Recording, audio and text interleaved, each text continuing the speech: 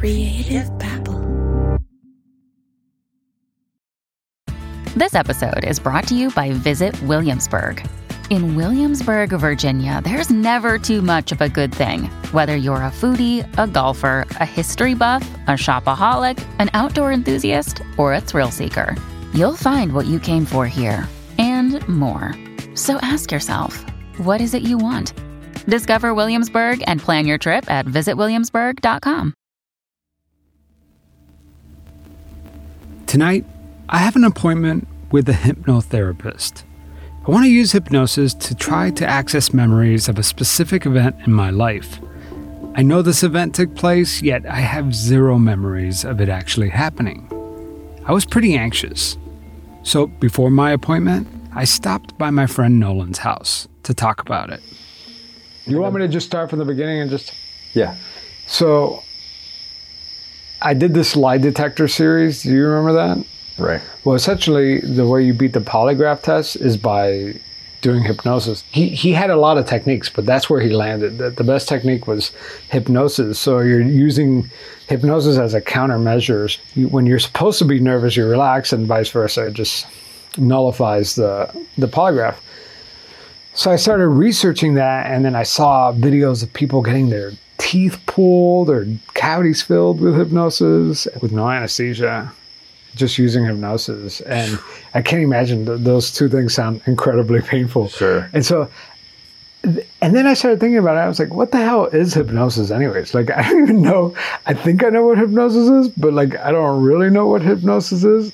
I mean, you said you think you know what it is. What were your like preconceived notions about what hypnosis is? I hear that people could use hypnosis to quit smoking, to lose weight, to become a better public speaker, whatever. And that kind of makes sense. But then you see the Vegas stage hypnosis and like people bark like a dog and act like fools on stage.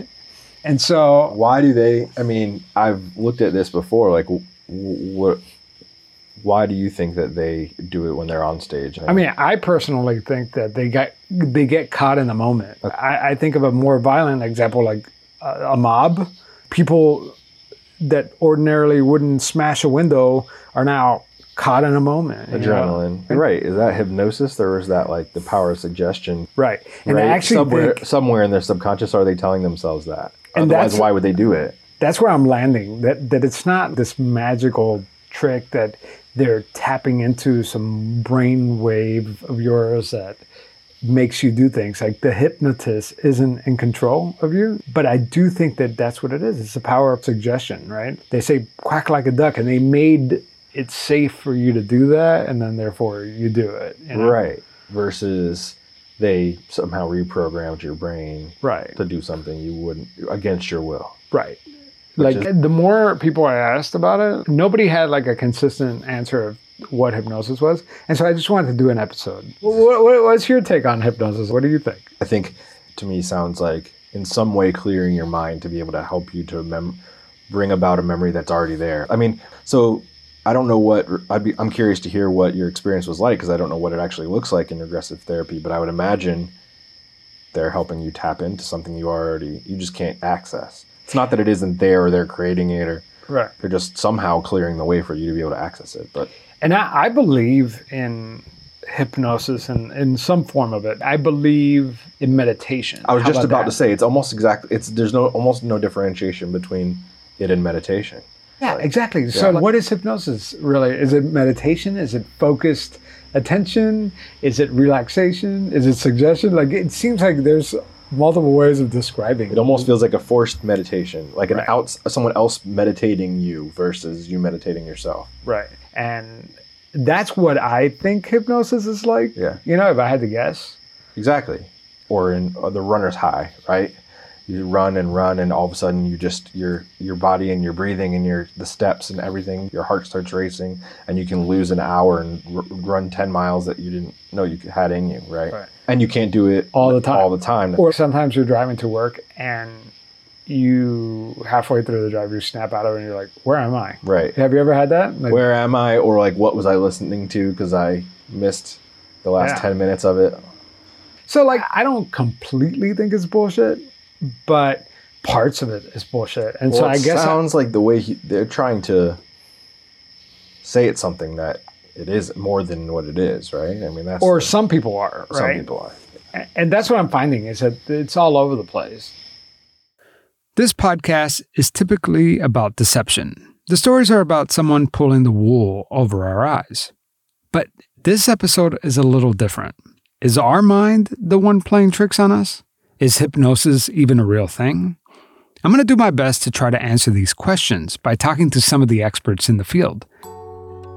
But most importantly, I want to undergo hypnosis, experience it for myself, and try to unlock memories from my childhood that, honestly, probably should never resurface.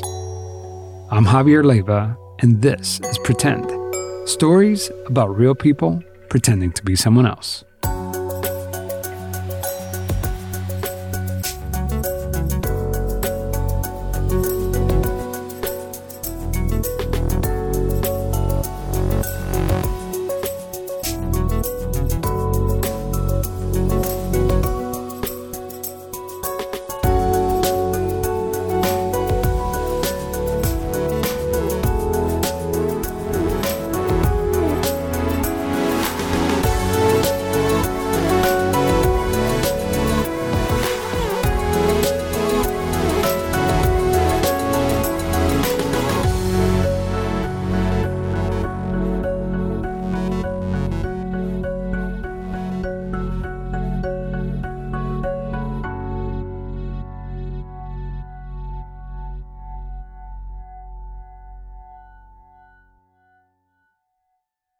Picture this, a foggy evening, the whisper of secrets in the air, and an invitation to step back into the glamorous and mysterious 1920s. That's the backdrop of June's Journey, the game that's been keeping me glued to my phone lately. Instead of doom scrolling on social media, I am actually playing the part of June Parker, a daring detective with a personal mission to solve her sister's murder. And let me tell you, it is a roller coaster of emotions and puzzles. What's to love? Well, first of all, the thrill of hunting for hidden objects. I'm a sucker for these kinds of games.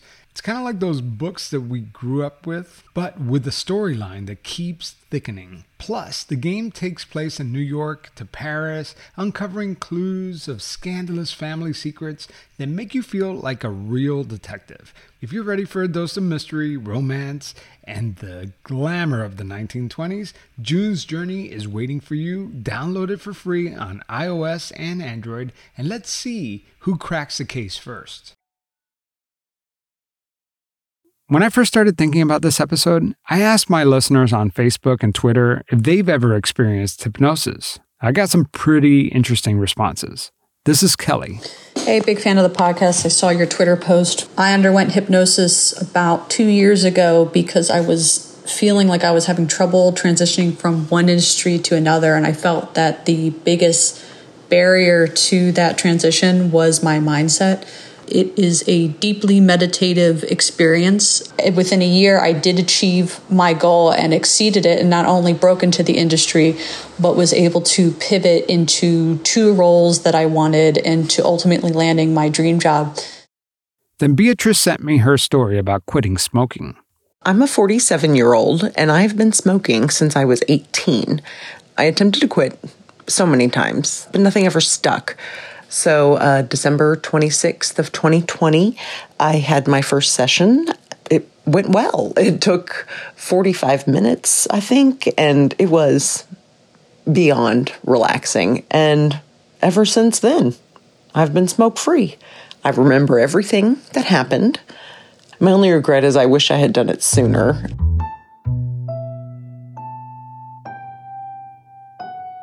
It seems like everyone who contacted me used hypnosis to improve their lives. And according to them, it helped. But this next listener submission really made an impression. Hi, Javier. My name is Anna. I kind of have a unique experience with hypnosis. I myself have had 2 natural births under hypnosis, and it was hugely beneficial for me because I can't have a normal epidural. That was really my main way to cope with the pain of childbirth.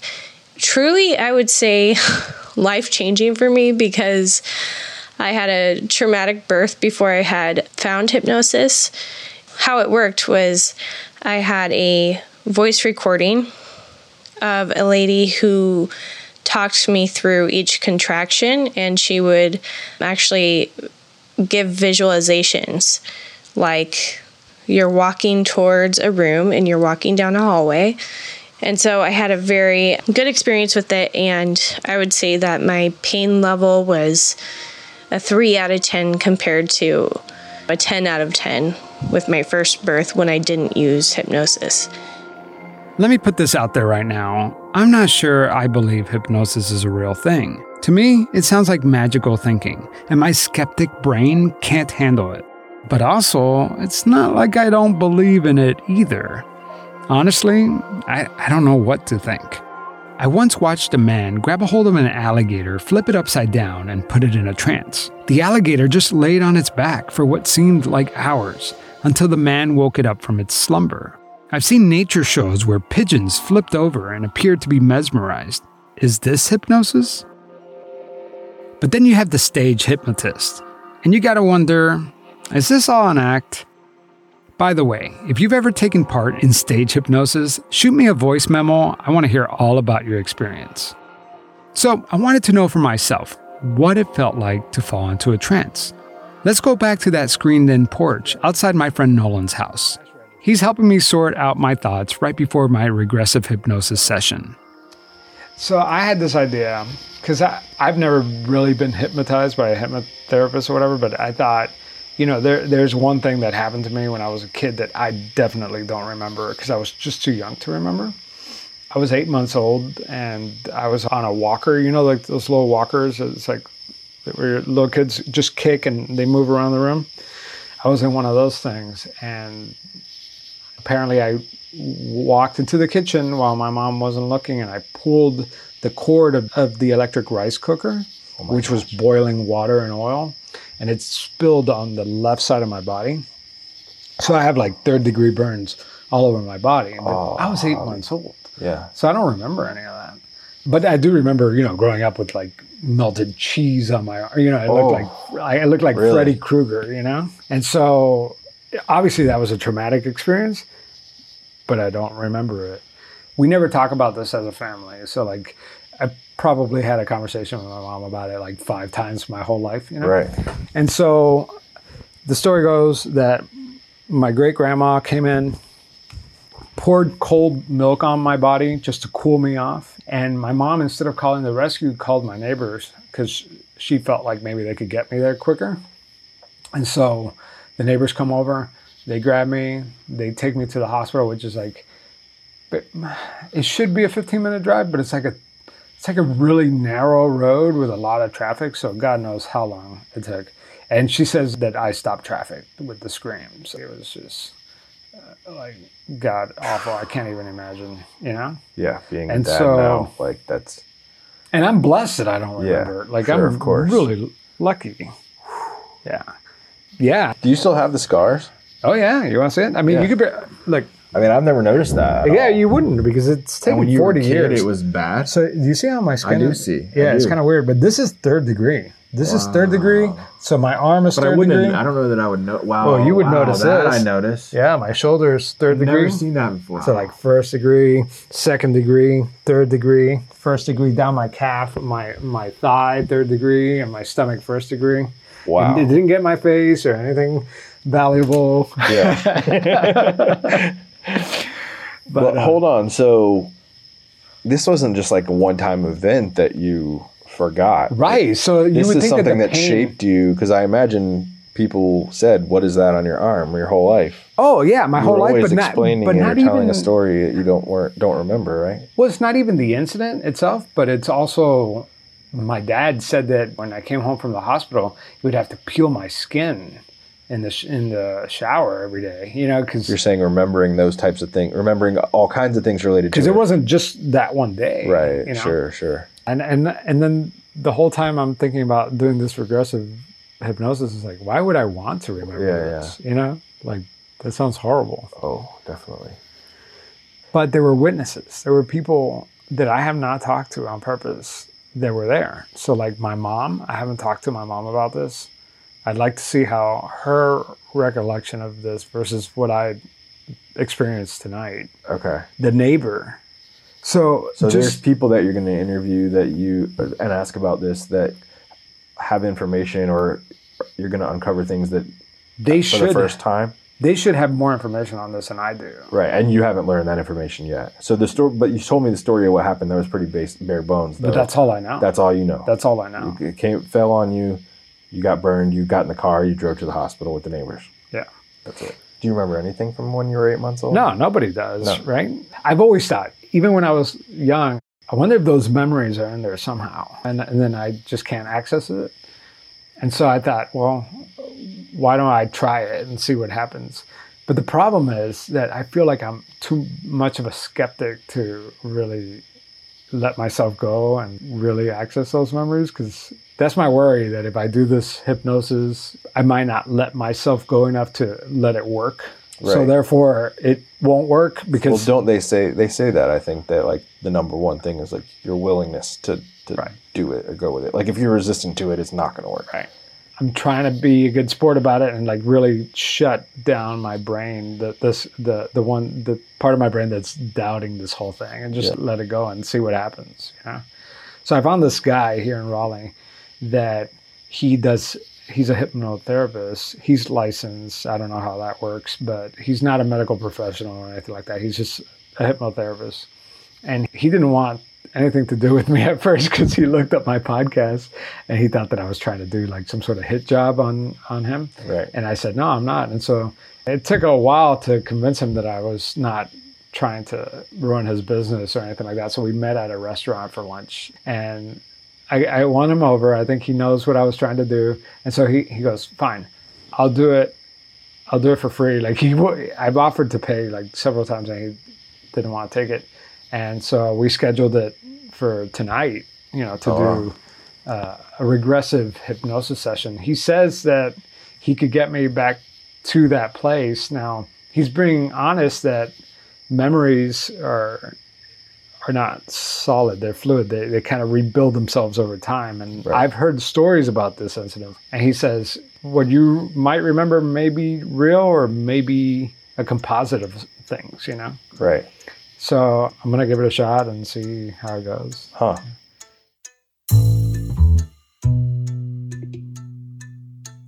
So what the hell is hypnosis anyway? Give me a word. Any word, and I show you how the root of that word is Greek. Well, the word hypno comes from the Greek word hypnos, which means sleep.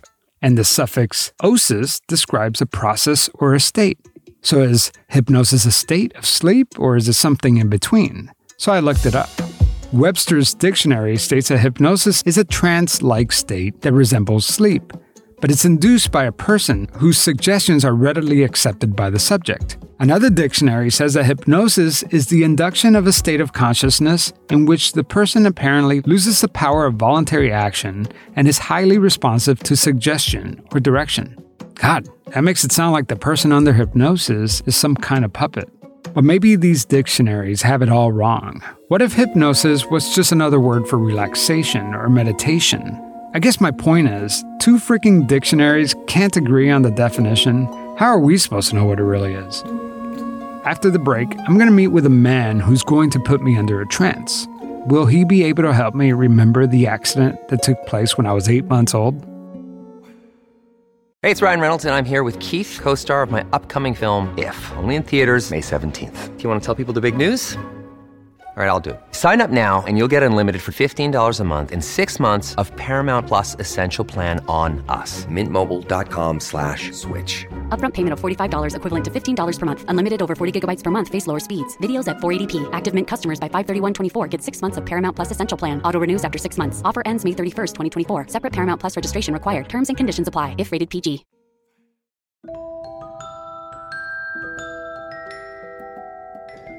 When I was 8 months old, I burned almost 30% of my body. 30%. I'm sure at first no one knew if I was going to make it. One study shows that children younger than 48 months with burns on more than 30% of their body surface had a higher mortality rate than adults with the same identical injuries. But remember, my burn happened in the 80s, and survival rates have significantly improved over the years. Even children with larger burns can survive.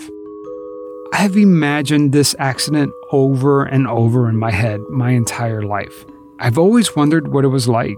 I know, it's kind of morbid, but I've been curious. So I contacted a local hypnotherapist to see if he can help me access some of these memories. His name is Mike. We recorded this interview a few weeks prior to my hypnosis session.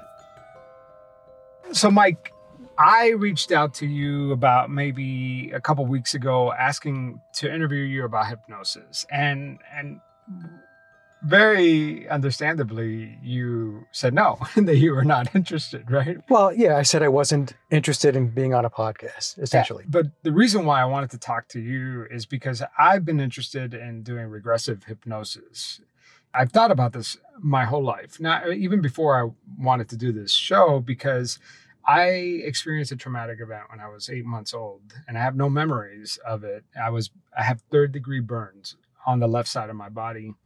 I grew up in Miami, but I would want to wear long sleeves all the time. I was a little bit ashamed of the burn scars. But now that I'm older, it's had 40 plus years of stretching the skin. So you didn't notice it, did you? No. When you first met me? No, not until you pointed it out on your shoulder.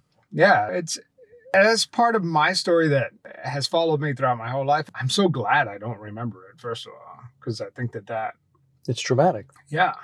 So tell me, Mike, let's just start at the beginning. Like, what is hypnosis? Hypnosis, Javier, is just a very relaxed state. And you have a very high level of focus, of concentration. And that high level of focus and concentration is what allows us to be able to retrieve memories. So what we want to do is we want to get the client into the deepest trance state we can. The deeper, the better.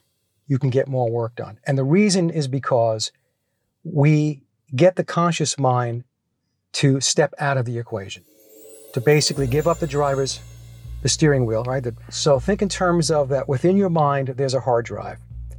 And on that hard drive, just like you would have on a computer, there are files. And during events and circumstances that take place in our life, starting from when we're born to current day, those files are getting written. I have no memory of that event, but do you think that those memories are there, that I could access those? Yes. Those memories are still there. Now, again, the deeper you go into trance, the higher the probability is that you're going to be able to recover those memories. So the deeper you go, the better. Mike has performed hypnosis hundreds, if not thousands of times. Many of these sessions are not a one-and-done deal. His clients return over and over again, undergoing multiple sessions in order to refine lost memories or change some sort of behavior. But how do you access a memory from when you were a toddler? Ask any medical professional or psychologist and they'll tell you that most adults can't remember anything before their third birthday. It's called childhood amnesia. That's because the hippocampus, the part of the brain that helps us recall memories, well, that hasn't fully developed yet. Another reason is that kids don't really start talking until they're 3. They have no language to hang on to. But Mike, the hypnotherapist, disagrees. The biggest mistake a lot of people make is they believe that when we're young, a year old, 2, 3 years old, that we don't have memories, that we don't comprehend things, and that's absolutely false. There are many times when I have regressed clients back to ages when they're in the crib, when they're infants, a year old, 2 years old, many times over my life where people would say, oh, don't worry about it. The kids don't understand. But the kids do understand. The whole reason why I'm doing this is because I want to understand hypnosis, but I'm not quite sure I totally believe it, right? I'm kind of skeptical, but in order for it to work, I have to kind of believe, right? I have to let go and kind of accept it, right? Yeah, so you have to come in with an open mind, and you have to come in with a commitment to want to resolve the conflict, whatever that conflict may be. If a client comes in, they convince themselves that I can't be hypnotized, or I don't want this to work, or I'm going to prove him wrong type of thing, then they're not going to be hypnotized. And the session is not going to go well. It's not going to be fulfilling. What should I expect when we do this session? Well, what I explain to my clients, Javier, whenever they come in, is the first thing I explain to them is that there's nothing magical or mysterious about hypnosis, right? People get their perspectives from the television, from movies and stuff like that. All hypnosis is an altered state of consciousness. And the truth of the matter is we go in and out of trance all day long. Let's just say there's a very popular movie that's playing. And when you get to the theater, which seats 500 people, when you first get there, you think to yourself, wow, I mean, the theater is packed. There's a lot of people here.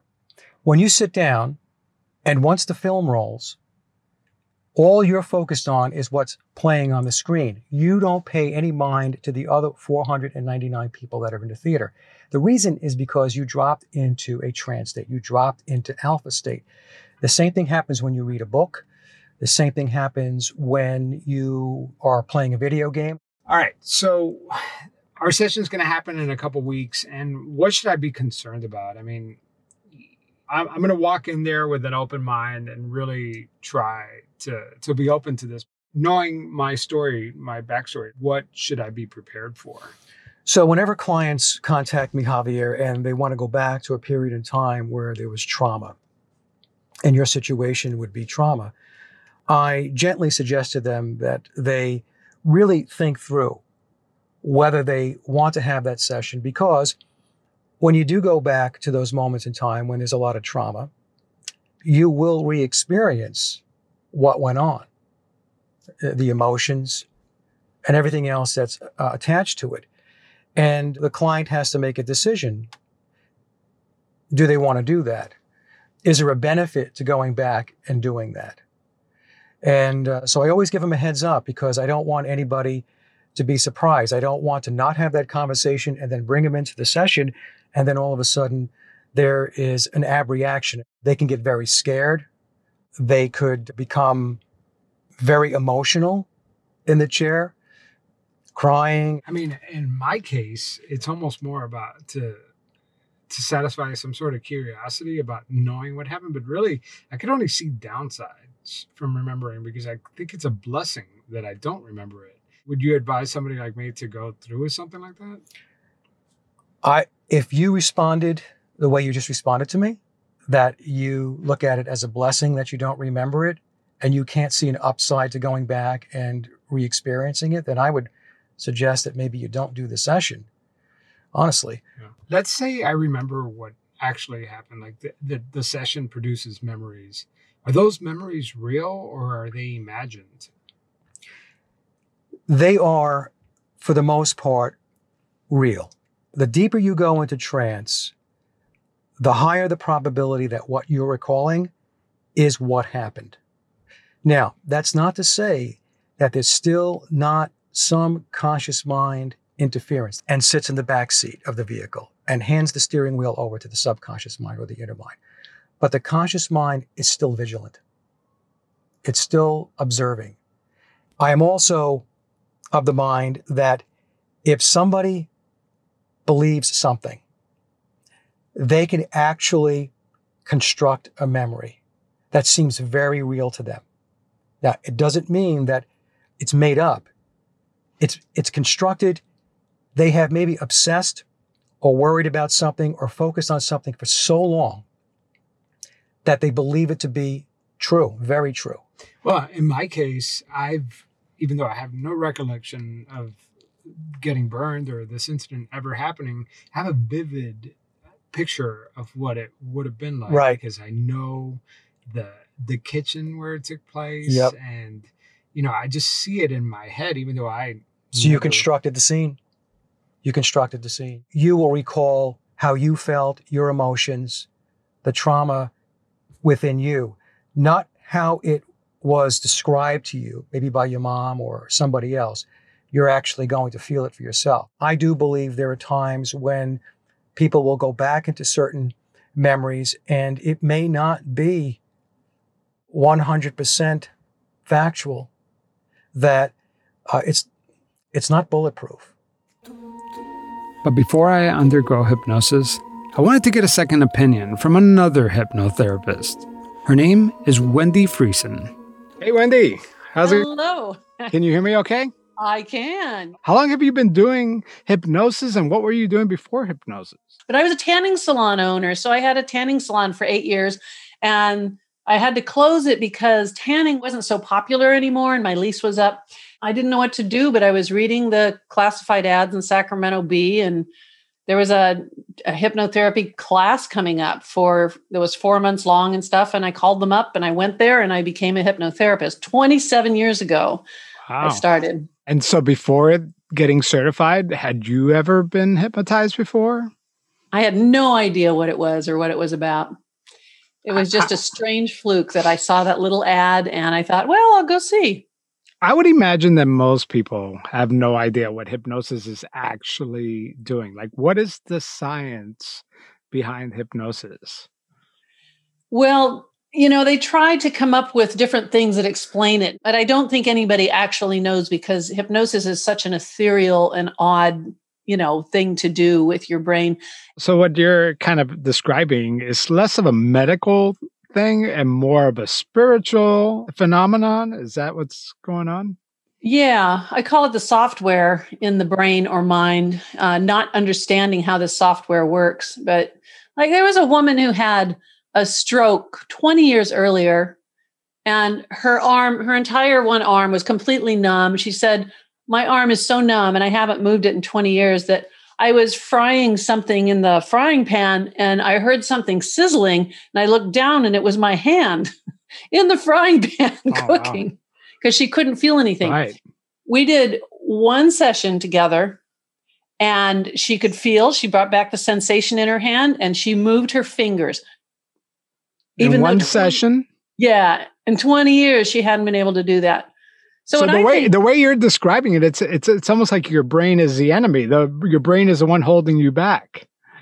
Yeah, isn't that like life though? And our brain and our thoughts and our negativity and our judgment is what's holding us back and keeping us from creating our own miracles.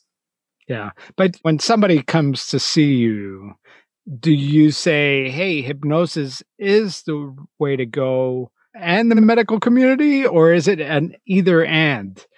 Well, certainly I don't tell them to quit seeing their doctor or, using their medications or whatever. We often discuss it, but it's still their choice.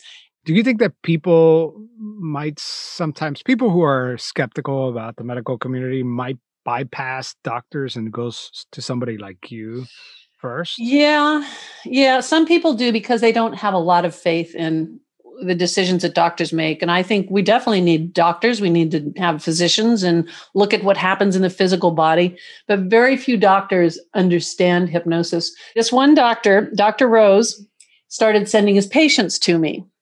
And he loved hypnosis. He was all in favor of it. And so that's where I got a huge start. Yeah, but if a patient comes to you, do you routinely ask, hey, we'll do this hypnosis session, but also consult a medical doctor about this? Absolutely. Yeah. And sometimes they're seeing psychiatrists. When a person is under hypnosis, are you controlling the subject or is the person in control?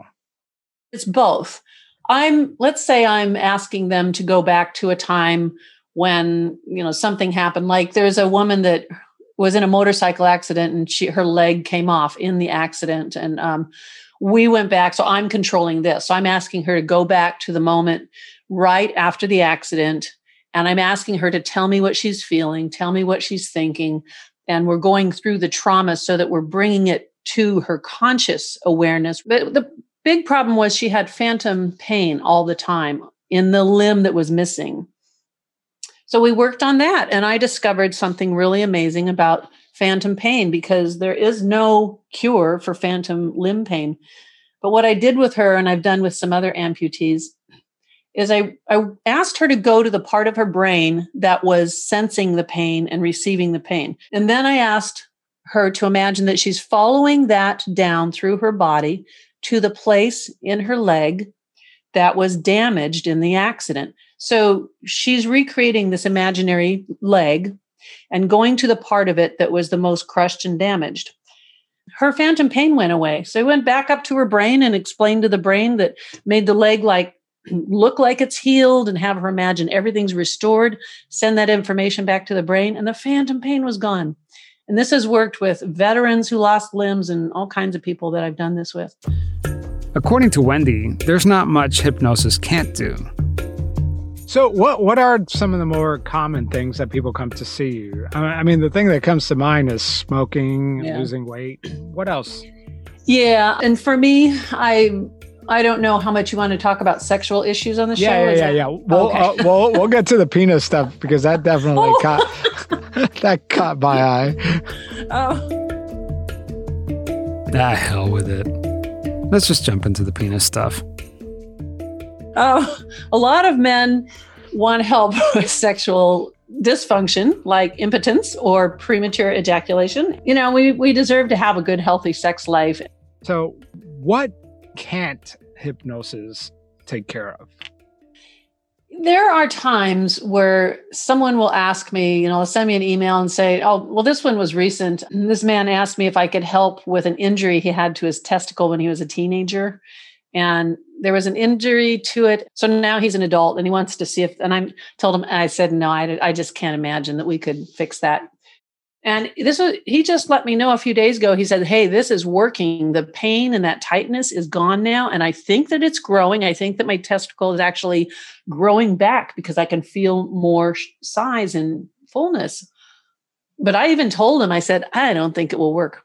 But for women, there is a hypnotic orgasm technique that I have on video that I've done with this woman and with others, but I create this spot on the back of the hand that is to make her really responsive with all these wonderful suggestions. And it's pretty amazing. Is it for women who don't naturally orgasm?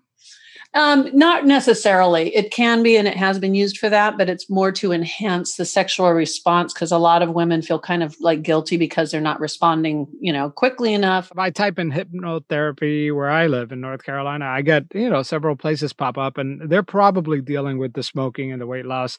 But are you saying that you've kind of specialized now in sexual hypnosis or? Yeah. Even from the very beginning, 27 years ago, I got so many emails from men asking for help with sexual stuff. It was amazing. Don't men think about anything else? Maybe it was great. 2 other things we think about. Yeah. Food. and I can't think of the third thing, but. And football. There was one email that said, I want to learn to hypnotize women for sex. Money is no object. And I thought, yeah, right. But I stopped. I didn't push delete. And I kept a conversation going with him for about 15 or 20 emails. The way Wendy describes it, she makes it sound like hypnosis can do anything. So it's no surprise that a man once requested her to perform a miracle. Somebody came to you because they were shortchanged by God. They had a small penis. And so what do you do with that? When somebody approaches you about that? Shortchanged. Well, the original person that started this, he asked me about that and I was like, oh, come on. That's ridiculous. But during that month, he was on a business trip away from his wife. And while he was listening to this tape every day, this confidence is like a rush of joy floating through your body. You can feel the tingle now from the top of your head all the way down to the very tips of your toes. That warm tingle. He said, I think things are growing. I think things are, thicker and there's some length and it's changing for sure. And when he got back home after a month with his wife, he said, we had trouble getting it in because it was big. It was bigger and it's even bigger, flaccid. And he grew enough that it was significant enough that there was a little bit more effort needed. How describe how that could work. I'm having a hard time bridging hypnosis to growing a penis. I know. And I totally agree with you. To me, it was like, that really happened. And it turns out that indeed men were enlarging their penises. enough that it was very noticeable for them.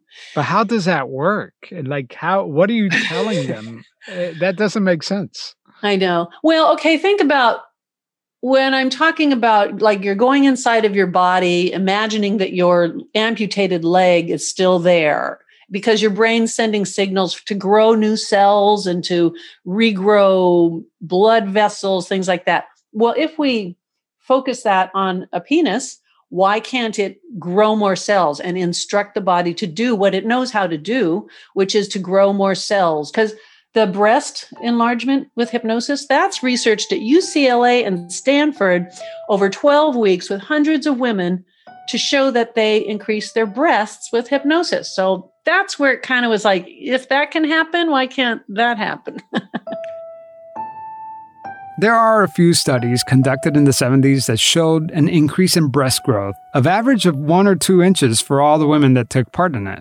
But these were small studies, and they lacked control groups. And there weren't any follow-up studies either, and no one in the medical community actually took it seriously. But hypnotherapists like Wendy latch onto these studies to give their wild claims legitimacy. But then there are some studies that show that your body can do really weird things under hypnosis. For instance, there's one study that says that hypnosis can be used to control bleeding from patients with hemophilia, people who bleed uncontrollably. So maybe the mind can temporarily control our bodies. But the question is, for how long and to what extent? A lot of other hypnotherapists, they kind of still, laugh at the fact that I do enlargement things. They probably don't want to talk about penises too much, and I didn't for a long time, and now I don't care. Let's talk about penises.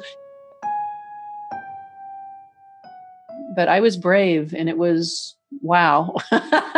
You claim to restore hair growth in men who are balding. Is that true?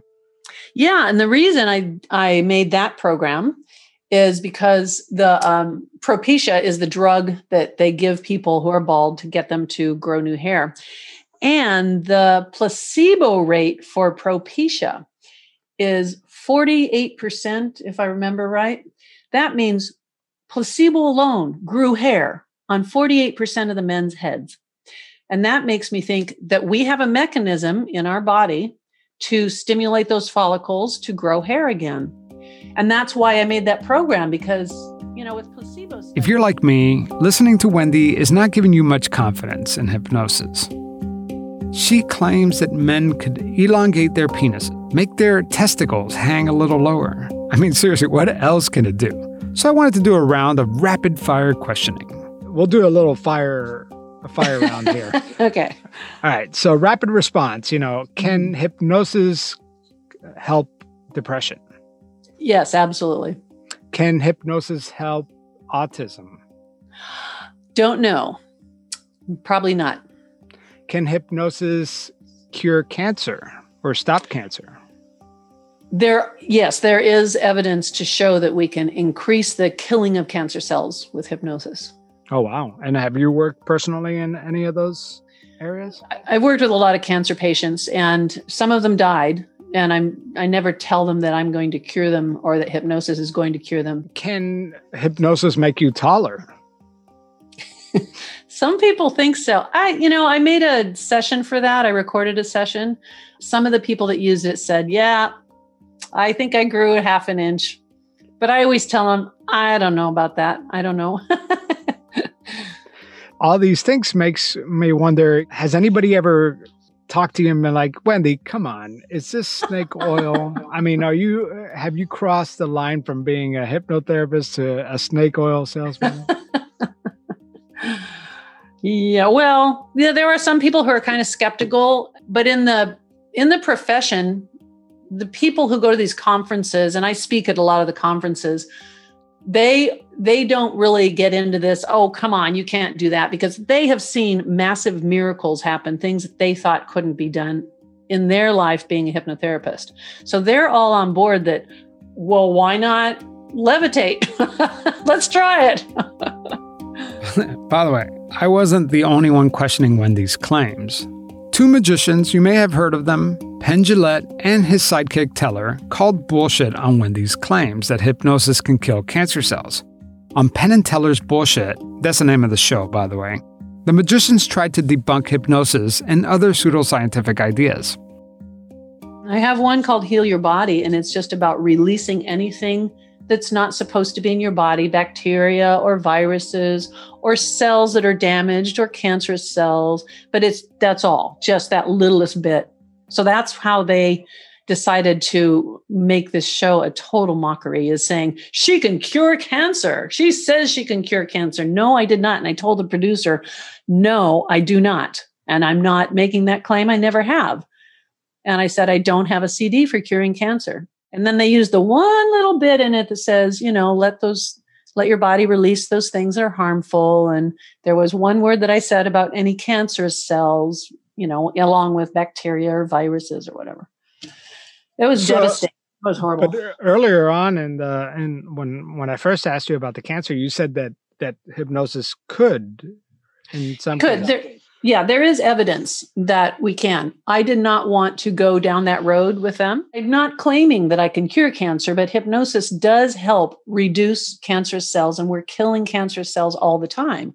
So why not enhance that quality? And so you mentioned viruses too. Like, we never even talked about that, but can hypnosis cure the coronavirus? Boy, that would be a tough one. I have no idea. I would say probably not, but then again, when I used to if I felt like I had a cold coming on or I felt like I had the flu, I'd do a hypnosis session on myself to stop it and get my mind to go into highest healing mode possible. And I didn't get sick. The next day, I'm like totally fine. And a lot of hypnotherapists do this. They heal and cure things in their body.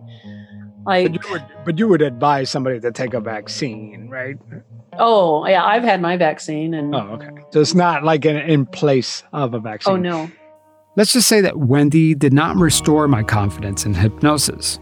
I think I'm going to stick with Mike, the hypnotherapist back in Raleigh.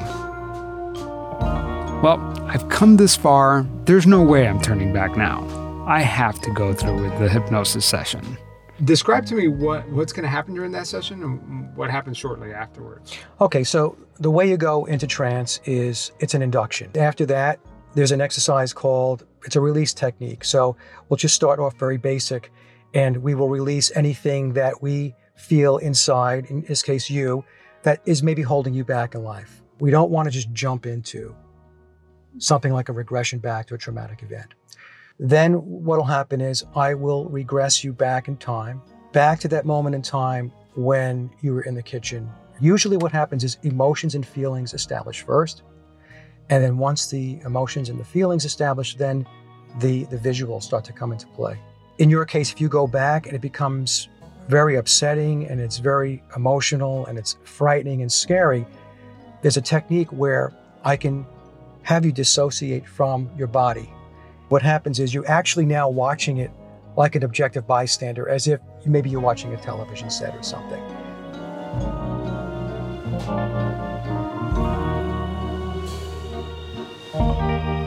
So this is it. I'm going to undergo hypnosis, and I'm going to let you listen in. But we're almost 45 minutes into this episode, and there's still a lot to cover. So I'm going to end it right here. I know, what a tease. But I can't ask you to listen to an hour-and-a-half episode. That's insane. Ain't nobody got time for that. But if you want to listen to part 2 right now, there is a link in the show notes for my Patreon supporters. But if not, tune in next time to see if I was able to uncover any of the memories from that accident. In the meantime, if you've experienced hypnosis yourself and you want to share a story, send me a voice memo. My email is in the show notes.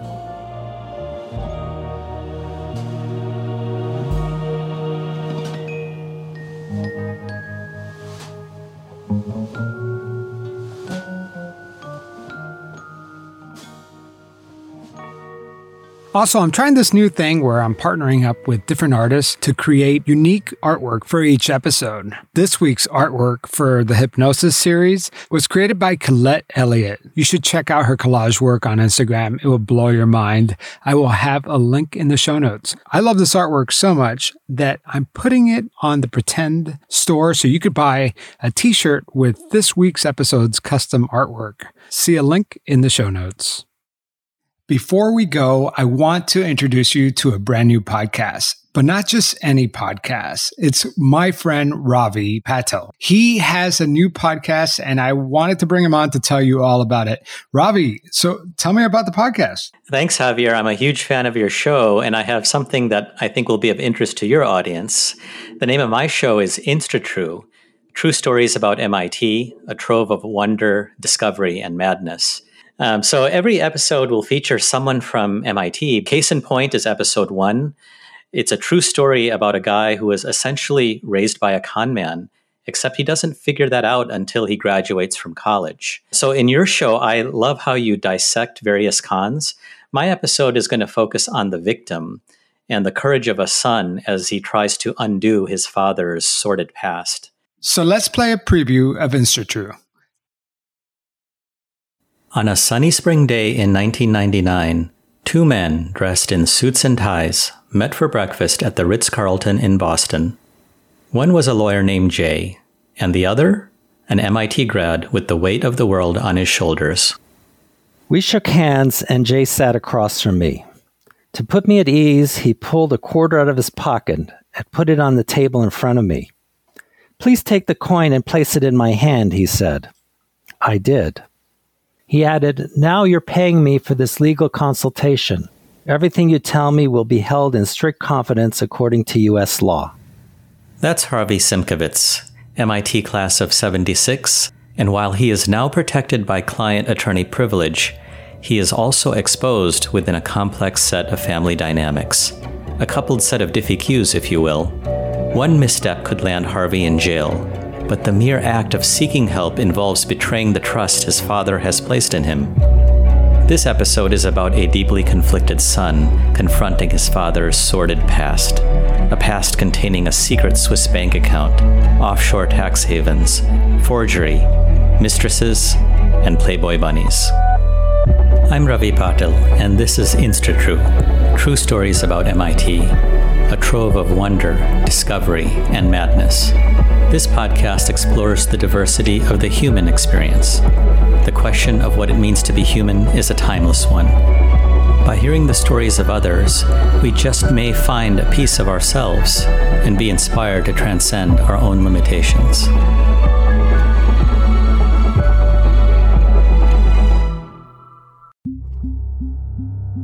Creative